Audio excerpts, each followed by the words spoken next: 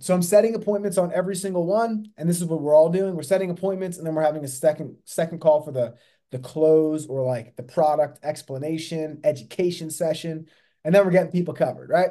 Really simple. First call, if they're at work, if it's if they're rushing me off the phone, if they're kind of laid back, relaxed, I'm gonna mirror that energy. I'm going to mirror their attitude. If I can get more into the process, ask medical questions, figure out how much their loan is, ask them some questions about their monthly payment, their income, I'll do that. But if someone's like, hey man, I'm at work, this isn't a good time, I'm like, no worries. First call is just make sure we got the right person on the phone. Looks like we do. Looks like we got you in Florida. Is that right? And you're 62 years young. Perfect. Okay. Now, what time makes more sense for a second call? Most people that I work with are home about 5 or 7 o'clock. Is that when you're home? Right. That's what I'm going to say. I'm acting like it's right. That's exactly why I call to set up a second time. Right. So it's all everything that they say, I'm just kind of like rolling with. They're very high intent, whether it's the internet leads or it is the mailers, they're very high intent. Um, so once you get a mailer back, once you get an internet lead back, they know what it is. There's not a lot of confusion. It's why they cost, if you do the math, I think it's like $40 a lead or whatever. Because they know what it is, they know that they filled it out, they know, they had to go through a long process. If it's a mail card, they're literally filling it out with their hands and a pen. They're writing it out, and then they're walking that thing out to the mailbox. They're sticking it in the mail, and they're putting a little flag up on the mailbox, and that thing's getting put in the mail, right? Some mailers have QR codes where they'll scan something, they fill out a bunch of their info, and then it gets virtually sent to you. Internet leads, there's a 10-step fill out with our strong point leads. There's a 10-step fill out process. And so what happens is they are literally filling out all of their information, and then they get a 4-digit text code that's going to be going from the company sending them a text message to input a 4-digit code back into the request that's verifying that it is the correct person. So they're very high intent no matter which way you go. Um, so they're expensive, but they're well worth the money if we can do this process correct. The main thing with these people is we need to educate them. Um, it's very logical for them to get something. They're very aware of that. They're like checking it out, right? So they're very interested. With the internet leads, they're going to watch a video as well that explains what the concept is of mortgage protection. And it's our job to follow it up with education, making them understand that it's comfortable for them. And again, everyone's situation is going to be different. We're using our resources that we have as an agent to find a solution for them. That doesn't mean that everybody gets a CBO 100 policy. That doesn't mean that everybody gets a term 100 policy. That doesn't mean that everyone's going to get the same program, right? So it's important that as you're getting started in this, you're open-minded, you're working with your mentor, you're trying to figure out exactly what you need to do to make adjustments to your we'll call it a pitch, your close, your presentation, because everyone's situation is going to be different. Some people just want to make sure that they're saving money. They don't have a ton of money to spend.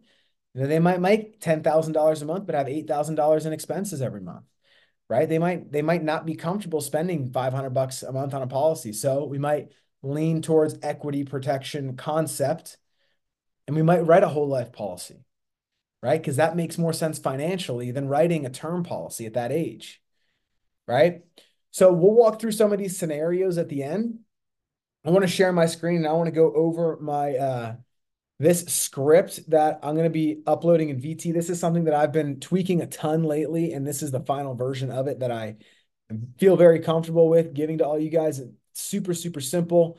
It's working like a charm for me. It is making me, it's getting me tons of sales. So here's what we have. Um, Pretty basic. It's going to be simple process of an appointment set, right? If I can get through all of this, I'm going to do it. Medical questions is kind of like, once I get there, I'm like, okay, I'm going to set an appointment. Now, setting an appointment, sometimes, I was talking to Jimmy and we were talking about this, how like, sometimes these people are home and like they could have a conversation right then and there. I have not had a lot of success just going for it all the way right there. I think there's a psychological thing about setting the appointment. It feels more professional. I send them a photo that I made on Canva that has a photo of me. It's got my national producer number on it. Some of the companies that we work with, I'll send you guys a photo of that. I'll show you guys that in a second. But it's just more professional. It just makes it feel more real.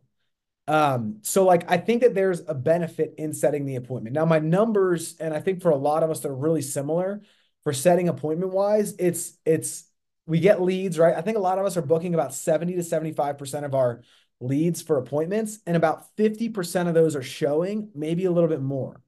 So that's pretty good with numbers wise. So if I get 100 leads in like the course of a week or 2 weeks or whatever the case is, I'm gonna have that means that I'm going to book appointments with about 70 and then about 35 will show, right? That's the first time around. I might do some follow-ups, get in front of 10 more of those.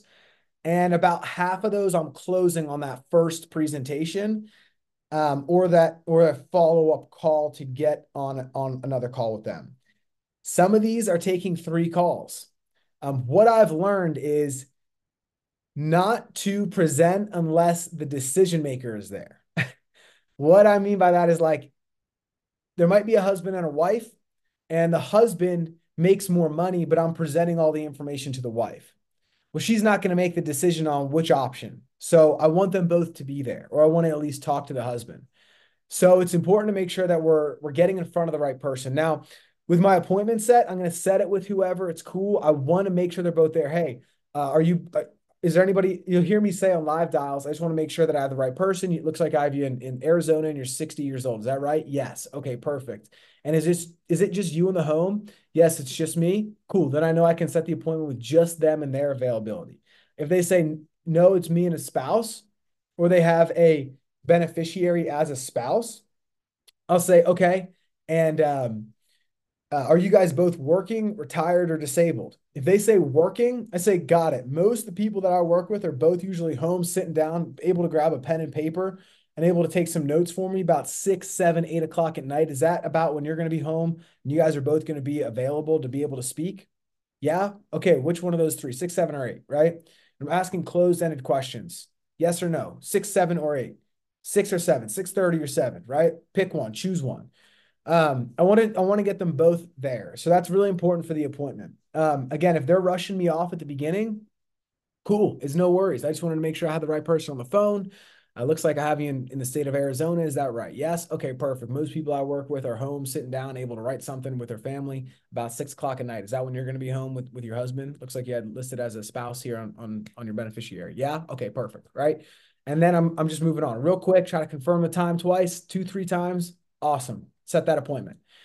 Um, Now, if you can get some questions in, awesome, right? These are just good, like just gathering info, just kind of like loading up the slingshot with some information. Um, Now, medical questions, if we can get here, awesome. If not, it's no big deal. The one call that we have in Lightspeed that I did, it's like starting off basically from the tippy top because the person was like, hey, I'm at work, I can't talk. And I'm like, no worries at all. Set the appointment, get on the phone. I did the fact finding right there. I did the medical questions right there. Like it's this whole process. I'm just mixing into one call. Totally cool. Whatever we can do, right? We know that show rate's going to be somewhere between 50%, 65% is like the range that I've seen. I've had days where everybody shows up to their appointments too, but like it's just kind of in that mix, right?